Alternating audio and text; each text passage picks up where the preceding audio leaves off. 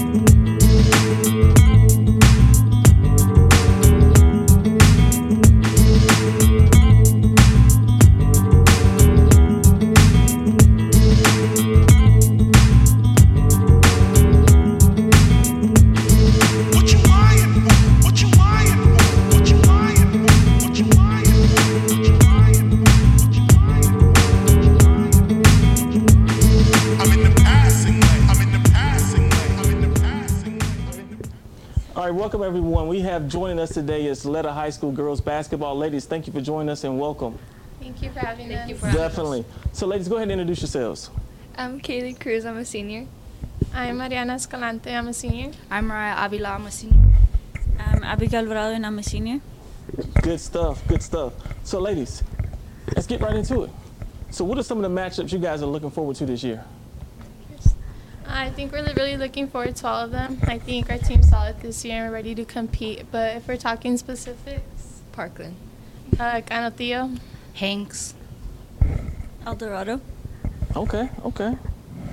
So what are you guys' expectations on the season this year? Expectations just to go in strong with a good mindset. Just play as a team and have fun. Playing strong, I think definitely finishing each game from start to finish and playing hard through start to end. Okay, good stuff. Final question.